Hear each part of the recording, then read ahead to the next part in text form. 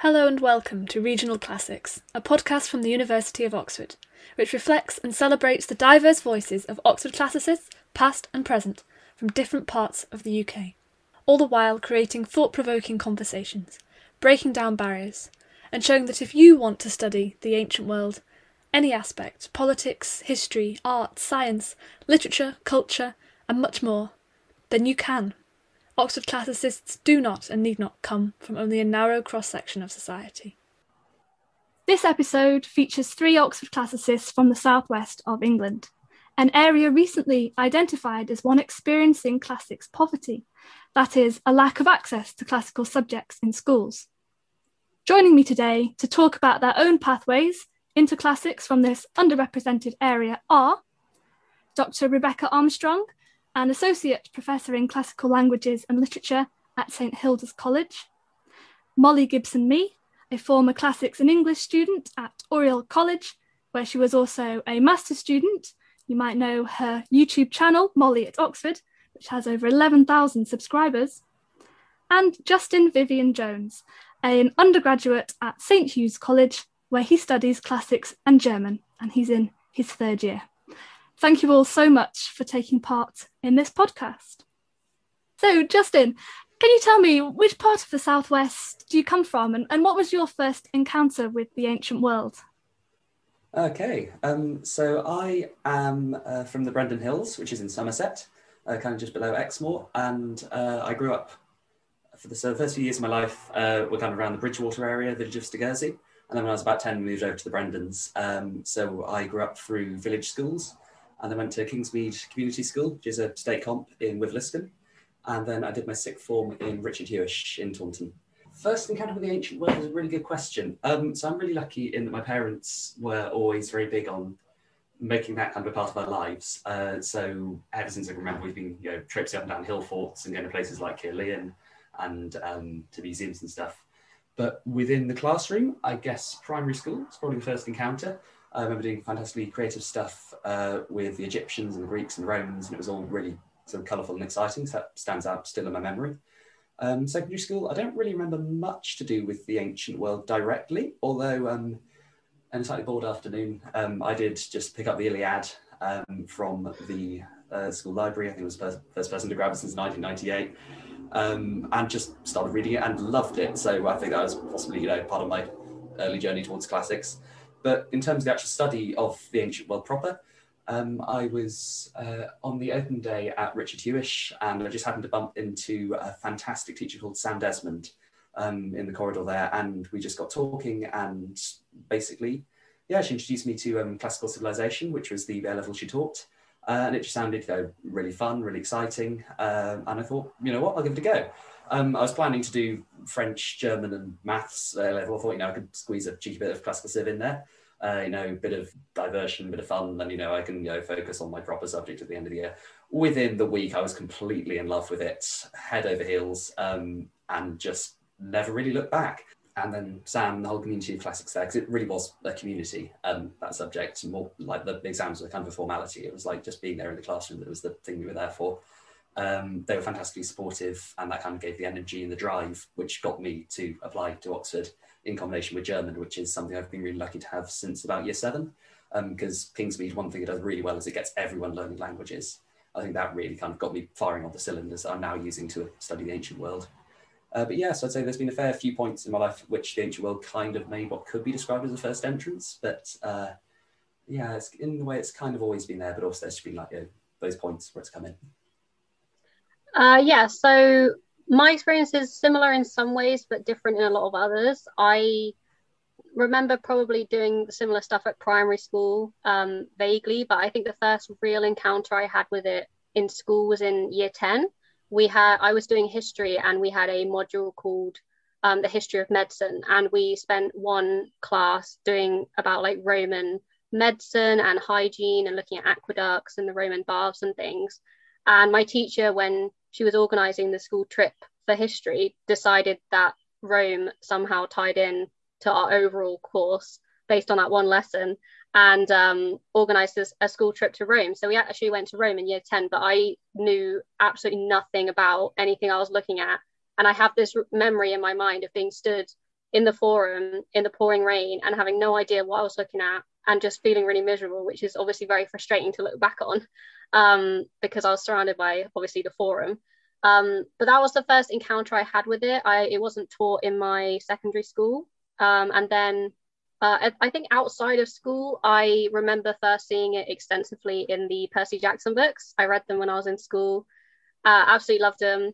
And so when it came to choosing my A-levels, which were at a separate further education college, because my school and lots of schools in the area didn't have a sixth form, we were choosing our A-levels. And like what you said, Justin, I had my three main ones. I knew I wanted to do English, so I chose English literature, English language. And then I also went to a language school, and they said that French was a good thing to do. So I did French. And then I was choosing a fourth one because this was back when AS levels existed, and I thought I would use the fourth option as a way to take a chance on a different subject. So I saw that classical civilization was an A-level, and I knew that I enjoyed that from the Percy Jackson books. And I thought, okay, I can do that for a year, have a bit of fun, and then drop it and focus on my main three subjects. And then I fell in love with classics. I had an amazing teacher. She was absolutely incredible and really brought it to life. And we started off with Cicero and like Roman law, so it was immediately like something that could have easily been like a bit boring for a bunch of new A-level students, but she made it so exciting and so engaging, and I just absolutely loved it. And so that was like the first real encounter I had with it as a subject. And this is all to say that this was all happening in North Devon. I come from North Devon. And yeah, I went to a secondary school, state comprehensive school, and then I went to a further education college in the area. Right. Well, I also have a North Devon connection, and my sort of first half of my childhood was spent there as well. And that is probably where I was when I first encountered classics through the Usborne Guide to the Ancient World, which had 3 in 1. It was ancient Egypt, ancient Greece, ancient Rome. And I read it and read it and read it. And I had no interest in Greece or Rome. It was all about Egypt. But as I got older, I sort of became kind of the classic interests, I suppose, the Greek myths, and read sort of Roger Lancelyn Green's versions of them and various other slightly more modern versions. I remember at primary school, we were allowed to write a story for some reason, and mine turned into an epic about an escaped slave called Marcos, which I was allowed to stay in at lunch break to finish by magnum opus. So that was quite good. But differently from you guys, at secondary school, I actually got this was back in the days of government-funded scholarships to private schools. So I went to an independent school. So I actually started learning Latin and Greek at secondary school, and actually started learning Latin and then rather later started learning Greek. And that was, I was kind of already interested in the stories and the cultures, but that was where I got my first taste of languages. And I loved Latin, and Greek always kind of terrified me, and it's continued to terrify me a bit, but I also really loved it. And by the time I got to A-level, sort of numbers of takers had dropped off. So Greek in particular, it was basically me, one other girl, and a teacher in an attic learning Greek, which is quite a sort of romantic flavour to it. But in terms of kind of sense, like more widely, of kind of classics being something to do, I don't remember it. So it's sort of feeling like, I don't know, it just didn't feel like a path that many people knew about. And if they did know about it, they were kind of a bit like, why would you want to do that-ish? So it did kind of, it was not until I got to Oxford, where suddenly there were loads of other people doing classics, that I thought, okay, it's not actually a completely weird thing to be interested in. Yeah, do you feel that perhaps the rural background of where most of you guys were from influenced your own feelings about the subject because you weren't around as many people studying it? Although I know you've all mentioned great teachers and other influences on you. Did that form an additional kind of barrier to the subject?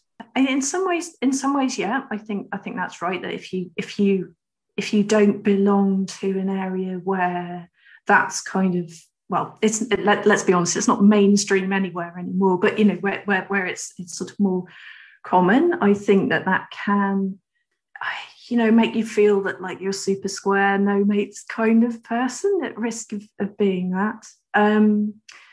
But conversely, and this might be rather going off piste, so by all means stop me about this, but personally I think that having grown up in the countryside gives me like real kind of a sort of affinity with an awful lot of classical texts, and I've ended up writing about Virgil's Georgics, and I'm not a farmer, and neither was he. Come to that, but there's a sense in which that kind of sense of like not being embarrassed about talking about the countryside, not having to say, oh well, it's all about poetry about poetry, or it's all a kind of political allegory or something, but actually say no. I mean, there's this joy in the rural life, which, and again, I'm not trying to say that North Devon in the 1980s was anything like Italy in sort of whatever the 50s BC, but sorry, got the dates wrong, but anyway, but it's, yeah, I do think that actually one can be very positive about what coming from a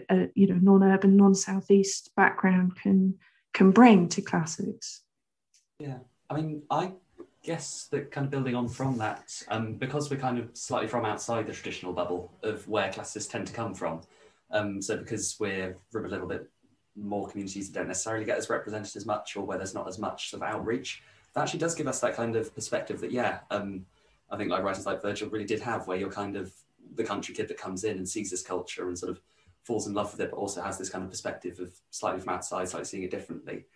And that kind of feeds into something I find classics generally does, which is it just enables you to sort of take a little bit of a step back and view sort of what's around you a bit more objectively, just through the lens of, how do we look at another culture, and then how does that help us sort of look at our own?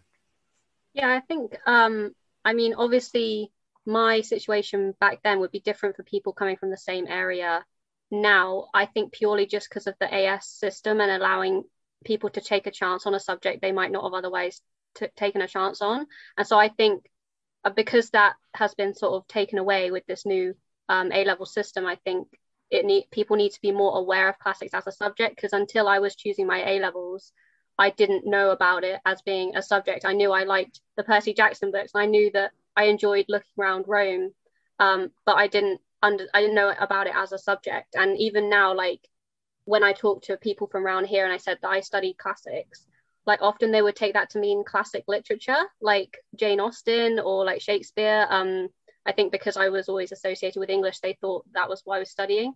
And so I had to actually explain, when I say I study classics, which is the study of the ancient Mediterranean. So I think having to talk through that each time meant that I always felt a little bit like separate from my Devon life. I felt like my Devon life and my Oxford classics life like never really connected in that way, but there were instances when they did. So one of my favorite pieces of work is Dart by Alice Oswald. So I studied classics in English, and there was a lot of classical reception involved in my degree, and as part of that I looked at Dart by Alice Oswald, which is about the River Dart, which like obviously flows through Dartmoor and things, and she uses a lot of sort of classical voices and classical reception in that work, and that's where I felt like a real crossover. And then when I was like translating the eclogues for Latin Core, I think it was, going through all the different names of different trees and things, I was like, why do I feel at home suddenly with the eclogues?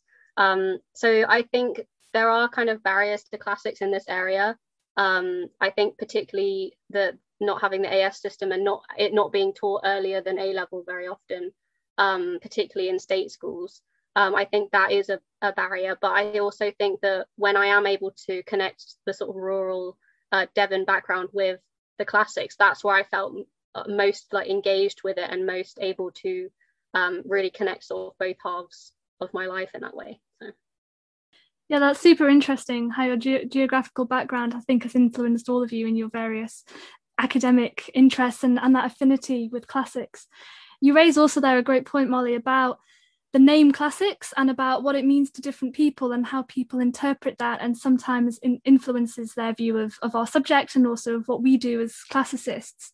It's a big topic, but what are people's thoughts on the name of classics, the rebranding, around how we can try and make it more accessible even to those students who, as we've said, sadly aren't necessarily able to study it at school? I mean, I don't mind like jumping in here. I think, I mean, obviously the classics has its own, as a subject, has its own history, its own legacies, and its own problems. I think immediately when you determine something as being classic, I think often people assume that it's just Greek and Roman languages and literature because that's where it originated back in like 1800s, 1900s. But the classics as we know it today, particularly the Oxford course, has broadened it so much beyond that.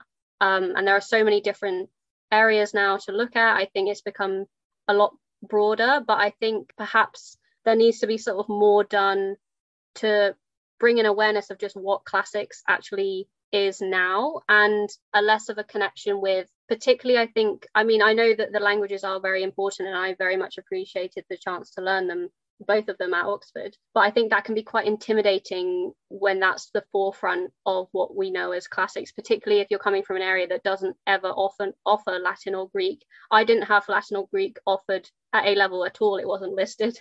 I mean, there were barely enough people doing French. So and so I think I think that can be a bit intimidating, and it certainly was for me when I first started at Oxford. I was a bit intimidated at first with the idea of learning so much language with other people who had been doing it for quite a long time.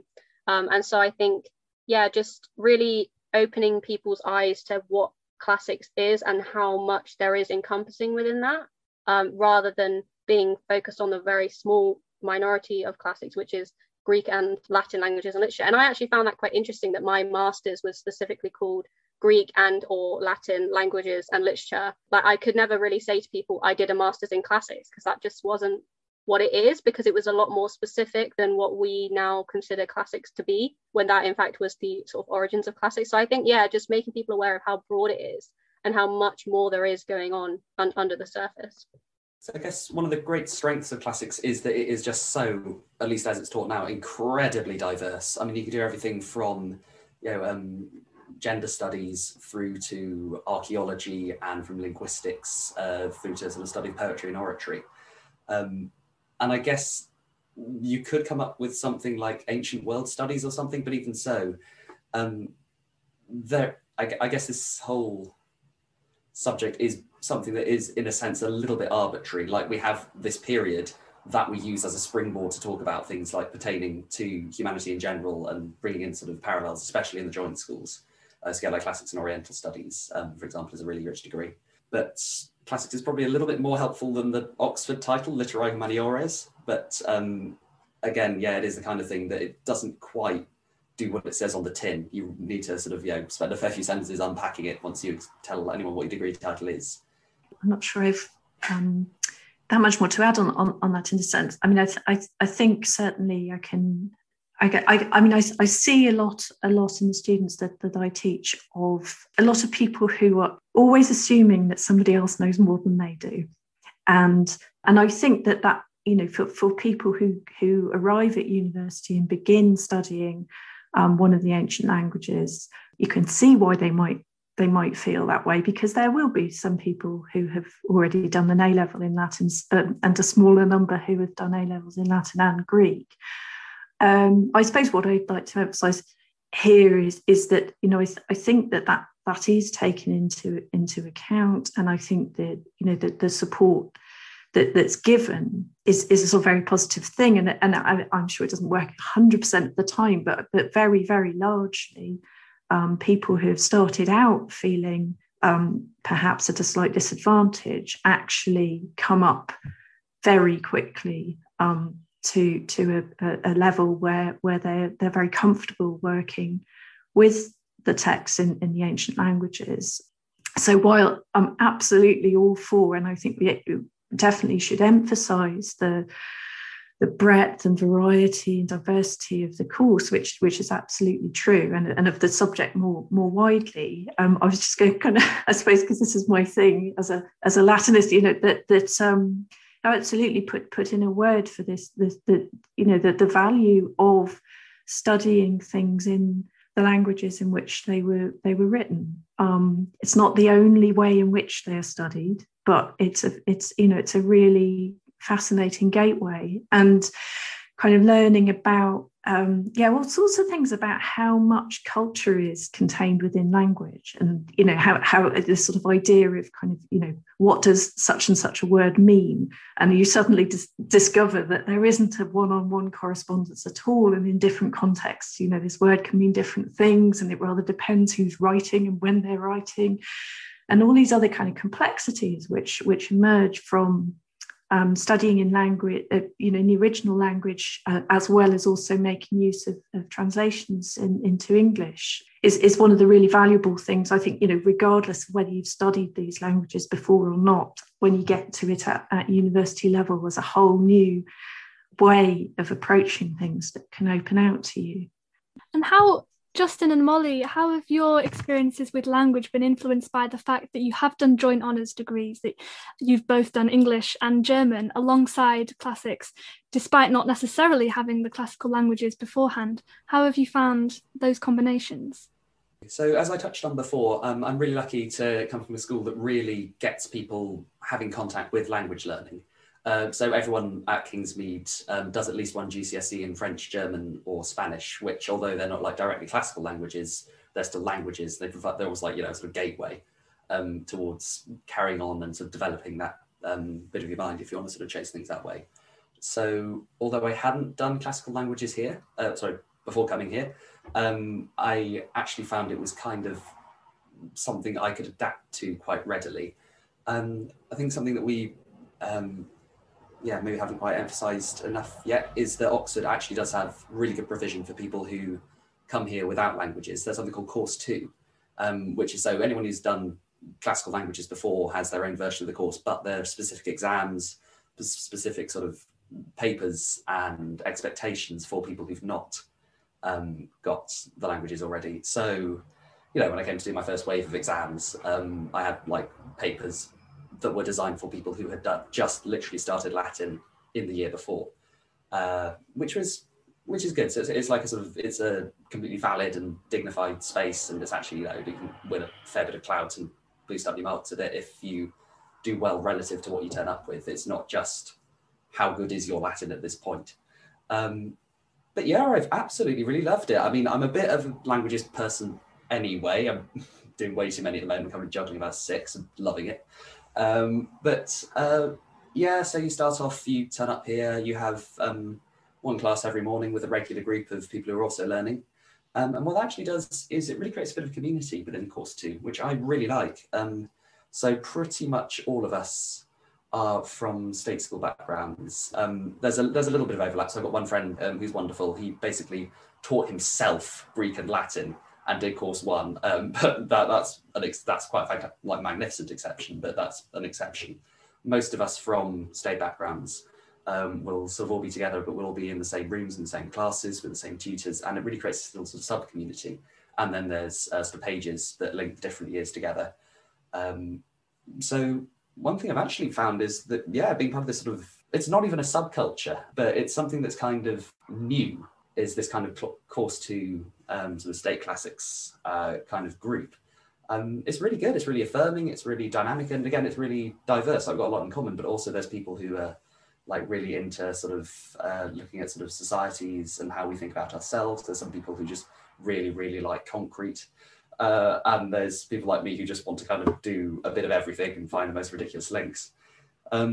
Being a joint honours student, classics in German is fantastic because with joint honours, you're sort of trying not to drop all the plates you got spinning at once, but generally it's a really sort of rich and enriching thing. You can pretty much always bring something new to the table as well in terms of discussions because you have insights from another subject. But yeah, in short, I found language element really enriching here. And as Rebecca was saying, there is no better way to put yourself into the mindset of a culture you're studying than by looking at the way that they use words and think about language and writing, and how they sort of identify themselves through these labels, how these labels change and are appropriated and are received across time. And this is something very much reverse engineering to think about, how we use terms in our own languages. Absolutely fantastic. Molly? Yeah, so I've always said that Classics in English, particularly Classics in English Course 2, is the best degree at Oxford, and I still stand by that. I think it takes like all the best elements from Classics, all the best elements from English, and just combines them so well. One thing I really appreciated about the structure of Course 2, Classics in English especially, was so we didn't do mods, we did prelims, but like we did almost 2 sets of prelims, but the first one were more like just like entrance exams into the rest of the course. So the way that Classics in English works is you have a course 2, you have a preliminary year where you almost exclusively focus on learning whichever language you've chosen to do. Some colleges will have bits and pieces of English and perhaps some classics essays here and there, but generally your focus is on the language, and then you have exams at the end of your first year where you kind of pass them, and then you can start the full Classics in English Course 1 with having done that year first. And I really like that because it meant I had that year to just fall in love with Latin, and really I was amazed by how quickly I was able to go from nothing basically to actually translating the Aeneid. And every time I started to translate things that were more complicated, I just got so excited. And I just really fell in love with the intricacies of the language, and I always had to know why something was the way it was. So in reading classes, I would always be the person stopping, being like, but why is this an ablative? Like, why, what is it doing? Like, what ablative is this? And trying to figure out and really piece together the sentence and what was going on. And I really love that. And I think Classics in English, I personally really enjoyed spending that year focusing almost entirely on the language. And then going through the rest of it, I didn't do Greek until my master's, but you can do it as part of your undergrad. For Classics in English, you can do it as one of your finals options, and one of my friends did do that. And so even though it's the joint honours degree, you're still given the same language training, and you're still given the opportunities to do both Greek and Latin at various points, particularly for Course 2. And so I really appreciated the opportunities that gave me. And actually, one of our papers in our finals, the epic paper, a part of that was comparing an original passage from the Aeneid with a translation of it. And normally it was Dryden's translation. And he does such wild things with translation. And you basically wrote a sort of mini commentary of, how he's translated it and what choices he's made and how that's come across. And that really made me appreciate what a sort of skill and how much decision making really does go into translation. And from then on, I've just really enjoyed looking at different translations and really, feeling out exactly why they've made certain choices and certain things like that. And it formed a part of my master's dissertation as well. So considering that I didn't do any Latin beforehand, I didn't go to any of the summer schools, mainly because I couldn't afford them. I didn't do any Latin at A-level or school or anything. And to go from that to where I was at the end of my master's, it really did feel like an achievement. And I know that I wouldn't have got that anywhere else except at Oxford on the Classics course. So I do think Oxford Classics English, I love it. I still love it. I still promote it all the time as being such a wonderful degree, particularly at Oxford, because I think it's just so well thought out. And the options and the things you can look at are just really exciting. That's so wonderful to hear, and especially after having left now for more than a year, to still have that same passion, not just for your subject, but for that particular course. Indeed, it's infectious. I can feel the joy from here. Rebecca, I'd be interested to hear as well about your experience of Oxford is obviously as a tutor and as someone who therefore interacts both with students, but also does your own research. What have been some of your favourite aspects of that combination of your current classics experience? Well, one thing that's quite satisfying. So, having mentioned earlier my interest in Virgil and the Georgics, after it took me a long time for various reasons, including having babies, but I finally finished a couple of years ago the book that I've been working on for a long time about plants in Virgil, and I think it's kind of serendipitous in some ways that I didn't finish it earlier than I did, even though in other ways I was quite frustrated not to have got on with it, because I think one of the things that's happening now with a lot of the students coming up and is that there's much greater interest in environmentalism and the environment more broadly. And whereas in the past, sometimes when I kind of perhaps I wish I'd taught Molly the eclogues rather than perhaps some of my other students who look at me blankly when I'm trying to talk about, can you visualize a beech tree? And I'm just like, no.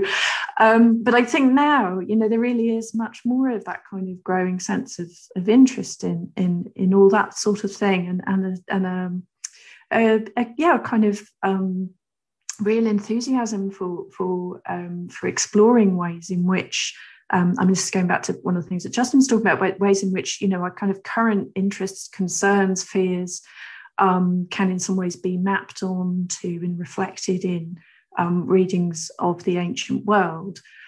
So that's a sort of quite a specific thing. But I think more generally, I definitely as a tutor kind of really enjoy the sort of differences between my students and the way in which you get really different views from different people, and and you might have somebody from, if you like, the kind of background where the really stereotypical kind of, I don't know, they've been to Eton or something like that, but they're in a room with 6 other people who have definitely not been to Eton, and just this sort of sense of that kind of interaction and the growing realization that you get amongst everyone about both the differences between them and the differences therefore of their assumptions and their attitudes to the subject, but also this kind of real sense of actually things level out a lot. And it's really, it's just really interesting to see the sort of dynamics emerging between people, and the way that some people sort of instantly much more ready to take, I don't know, say a kind of political view on things, and others are kind of, I don't know, interested in artistic representations, and all these things can kind of come in together, and that kind of sense of I don't know, sort of melting pot kind of feeling that goes on in classes is really nice when I kind of take a break from telling people why it's in the ablative. Well, I wish we'd had a class together to talk about plants, because that was one thing that when I was trying to learn Latin and just loved looking in the dictionary, looking for different plant words. And when I was lucky enough to go to Pompeii, seeing an actual buxus or a strawberry tree or a box hedge, I was extremely excited. Nobody else was, but I thought that was very cool. So that's great to hear. I think we've all mentioned parts of what classics means to us and also what it means to people at the moment. But can we talk a bit more about the very current relevance of the subject, which we've already said is so broad and encompasses so many different things. But to those people that ask, and I'm sure we've all had the question from people in our lives, why bother? Why should we study classics? What would you say? Why is it relevant? I'd say number one, it's brilliant. It's absolutely worth and valid doing in itself, because it will take you on this madcap journey through all times, all places, from even the basic course of mods takes you from studying like the cultural attitudes of 6th century BC Persia through to the sort of art of 3rd century AD North Africa, and you have all these charismatic and dynamic and brilliant and utterly awful people that you sort of step into their shoes and try to see the world from their perspective. And you go headlong tackling some of the biggest questions of human existence and addressing the big questions that we have at the moment as a society, and looking how we can inform our understanding of ourselves and our situation and our background through the ancient world, and how through the ancient world has been received, which is another really big bit of classics that don't get that popularized. So on one level, it's just fantastic. And if you find this kind of thing even remotely interesting as an idea, I would really, really recommend chasing it up, seeing what it can offer you, whether you're a fan of, cool pots or agricultural settlement organization or poetics or whatever. Actually, classics is really, really employable. It teaches you it teaches you cool stuff about the ancient world, but what it really teaches you is things like the ability to analyze and process a huge amount of information really quickly and come to reason and well-argued judgments. It teaches you to interface with complex and contradictory and very nuanced points of view. It gives you a sort of sense of empathy and an ability to appreciate where other arguments are coming from, whether that's people you're in the room that you're, you have sort of sets of different assumptions and you sort of reach different conclusions to them, whether you're engaged, so respectful discourse, but also just, looking at something that is on first reading abhorrently, awfully, so something like Propertius, who just makes me sick to the stomach when I read him sometimes. But then if you just try to think, okay, what if I was, what if I'd grown up in the world that this person had grown up in? What if I sort of try to strip away my cultural assumptions? Can I see anything redemptive? And usually not with Propertius, but it's just the exercise of being able to put yourself into another perspective and trying to sort of unbuild your own assumptions. Or skills like just being disciplined, working to schedules. You'll have a lot of deadlines as a classicist, and the ability to crunch through and learn languages and address all these really diverse types of information. These are all really, really good employable skills, and these are really things that employers do look for. I was really privileged to work with the Oxford University Classics Society earlier in this year, and we had some people coming in from the career service and talking about basically the fact that, a degree which actually teaches you directly to do a job is great and valuable in itself. It's a wonderful thing to do. But a degree that teaches you a vastly broad skill set and teaches you to communicate convincingly, brilliantly, eloquently, this is, again, a really useful skill. You basically learn to process, you learn to present, you learn to argue, reason, think through, think sideways, and to wrap this all up with a way of sort of communicating and presenting and developing your ideas through dialogue that actually stands you in really good stead for a whole bunch of jobs. So just thinking about people who are leading classics right now that I know. So my college father, so a guy in the year above that's sort of like my, sort of like a buddying system to help first years along, and then we stay mates all the way through. He's going off to work in Goldman and Sachs. I've got somebody in my year doing classics in English who's going on to, I think, commercial law, so transferring over to law. So that's, finance and law, they're sort of things that classicists do go into. We've currently got a classicist in number 10. We've got, I know, I can see the reactions, the audio can't hear that. But jobs all over the place, really diverse employment markets, and obviously the skill set to learn a language and, interface with other cultures is also fantastic if you then want to go on to further study and move into different places abroad. So essentially there's this kind of there is the reason, going incredibly way back to the start of this tangent, that simply studying the ancient world is brilliant, and if you want to do it. You only live once. Why not study something that's absolutely fantastic? But also it's really employable, it's really hands-on, it's really sensible, it's good, and really it just gives you the confidence to kind of back yourself and just get out there and take challenges on and have discussions and learn things and just get on with it. So I'd say definitely very much a degree worth doing. So in terms of like how classics is relevant today, one thing that my dad always likes to jokingly say is it's all in the past, it doesn't matter because it's all in the past. And he always winds me up whenever he says that, because a lot of my degree, especially classics in English, is looking at how classics has been received by later texts. And I think Oxford, especially with the APGRD, the Archive of Performances of Greek and Roman Drama, there's a big focus on classical reception, particularly at Oxford. It's why I was so excited to do my master's there as well, to pursue that even further. But yeah, classical reception is basically how the classics has been received by later texts, and this can be at any point throughout history, but I always love doing it when it's present day text, like modern text, and if you look hard enough, classics is still everywhere today, and I love examining how it's been used both for good and for bad, and how it's still quite present around us today. So one of my favorite bits of work I did throughout my undergrad as part of my dissertation was reading this book of poetry by Joe Shapcott, which was the Metamorphoses, I think that's what it was called. But it was a book of poetry, and She wrote it after she had been diagnosed with breast cancer, and she used Ovid's Metamorphoses to really engage with like her thoughts and her feelings about being diagnosed with breast cancer and her actual cells mutating and how she saw the world and things like that. And it's one of the most beautiful pieces of poetry I've read, and I loved reading it. And I think that is a very personal example of how classics can still be used to process sort of thoughts and feelings and emotions today. But yeah, there's sort of classics everywhere, and that's where I get the most enjoyment out of it, is looking at it today. In terms of employability, I did an undergraduate degree and a master's degree in classical subjects at Oxford, and I got a job. So I currently work for Murray Edwards College in Cambridge in the communications team, creating content for prospective applicants to help them with their process of applying to Oxford and Cambridge, top universities.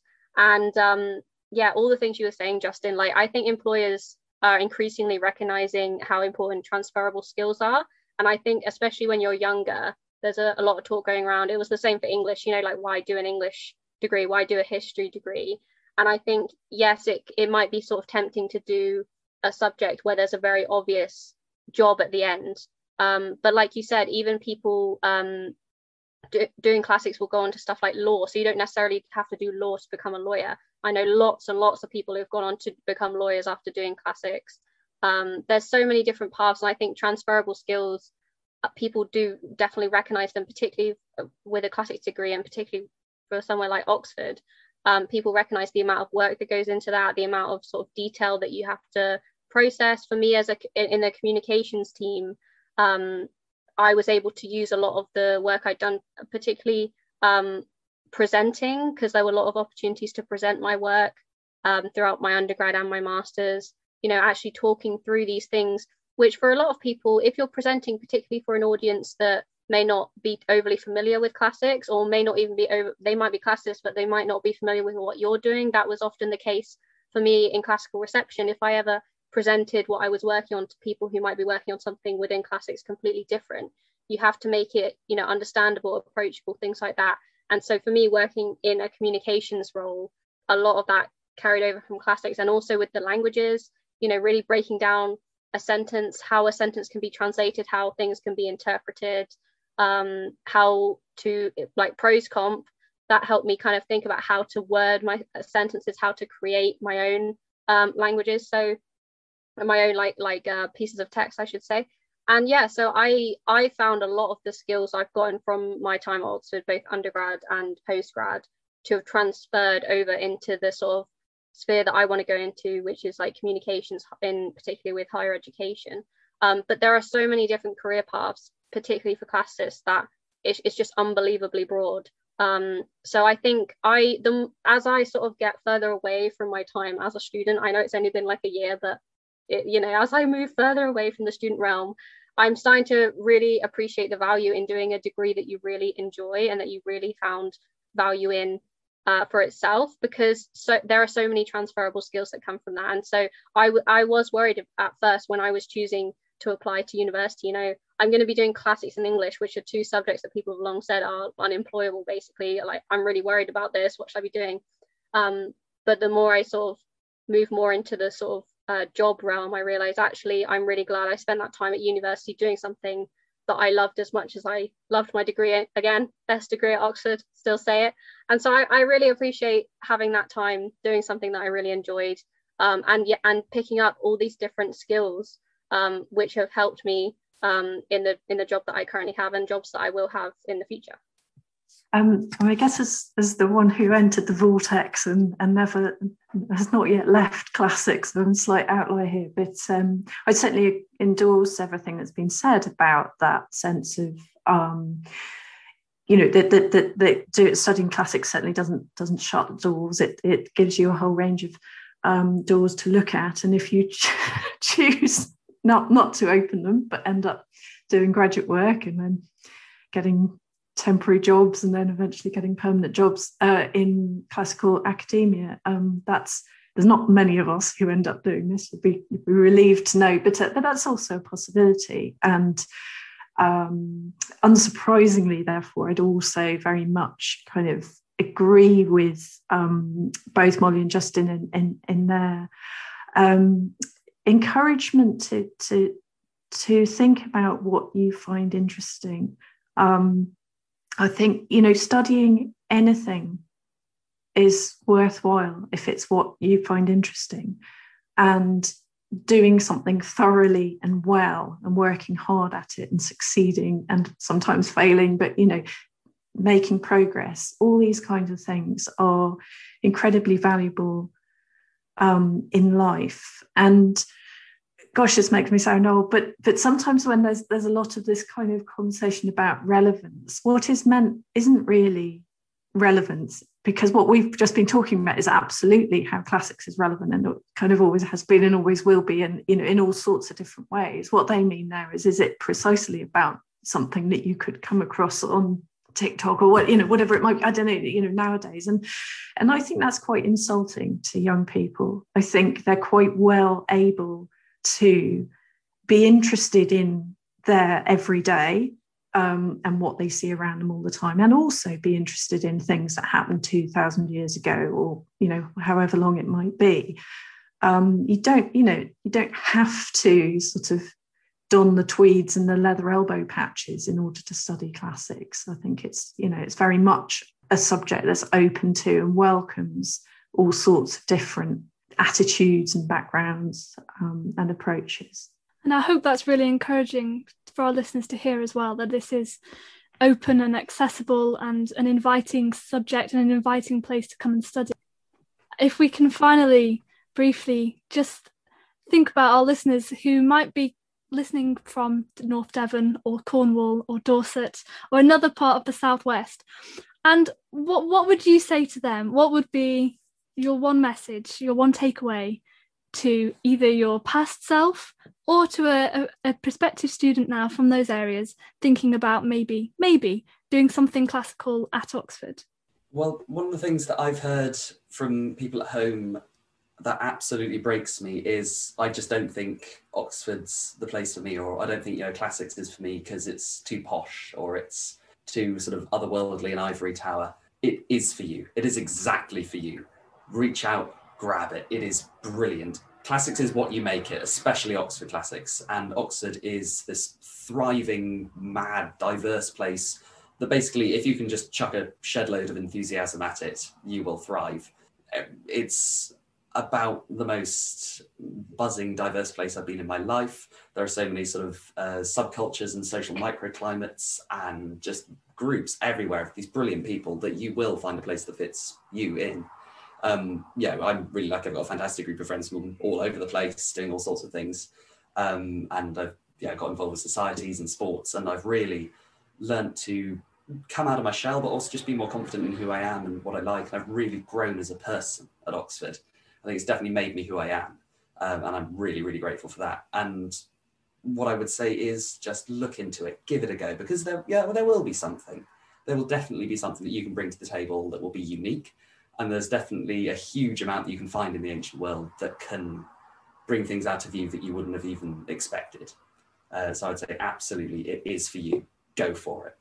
I think that's such a big thing to say, but I think a lot of what I'm going to be saying is just basically repeating what Justin was saying, which is if you're thinking about doing classics but you think that you come from a background which is not what you consider classics to normally be, but you're interested in the ancient world, you're interested in whatever part of it you might have come across so far, there's even more to it than that. There's so much involved in classics, and I think the Oxford Classics faculty has so many amazing people connected to it, and it's been such a pleasure to have studied there for 5 years in total. And I think there are so many. I think the other thing as well is to research the classics courses themselves, but also look into the joint honours courses. I know I'm probably a bit biased again here, but I think a real highlight of the Oxford Classics faculty is the amount that it focuses on the interdisciplinary connections, and it's not just like half of one degree and half of the other. Like, they really do make the effort to bring both halves together. And I think Oxford has a variety of different joint honours courses that if you're thinking, oh, I really love English, I don't know whether I should be sort of adding this new subject that you might not have a lot of experience with, like the I think considering a joint honours course, particularly joint honours courses at Oxford, I think they really do allow you to maybe stick with something you're more familiar with and you also love, but also allow you to jump into classics and all that has to offer. There's so many different branches and areas, and I didn't even know that Percy Jackson technically was classical reception when I first read it in like year 8 or year 9, but it is, and people have written essays about the classical reception in Percy Jackson. So I think like there's classics all around you, and there's so much going on in classics, particularly at Oxford, that if you want to explore it a bit more, I would highly recommend just looking on the course pages, doing your research, and really thinking, actually, you know, giving it a go and applying to Oxford. And I think, again, I just want to say, if I'm talking to my past self, the languages, while they might be a bit intimidating at first, like before you've started studying them, I think the Oxford course really does. I really appreciate the opportunity to have been able to learn them. And it really opens so many doors and really opens up the ancient world in a way that I didn't really know about when studying classical civilization. So don't be intimidated by the languages. Don't be intimidated by what you think Latin might be. But I would say really give it a shot. And yeah, look into all the different options there are in the Oxford Classics faculty, all the different courses, because there's just so much there to offer. So yeah, like Justin said, really just give it a go, take the opportunity and give it a go. The others have been brilliant advocates for exactly that sort of sense of, yeah, please don't feel that it can't possibly be for somebody from the Southwest to come to Oxford and study classics, because we're living proof that at least it's possible, and indeed that it's possible to do it and enjoy it. On that note, I want to say a huge thank you to all three of our panellists for a fantastic exploration of their journey and everything that classics has meant to them so far. So a huge thank you, Justin, Molly and Rebecca, for a fantastic discussion and conversation on this Regional Classics podcast. Well, thank you so much. No, thank you.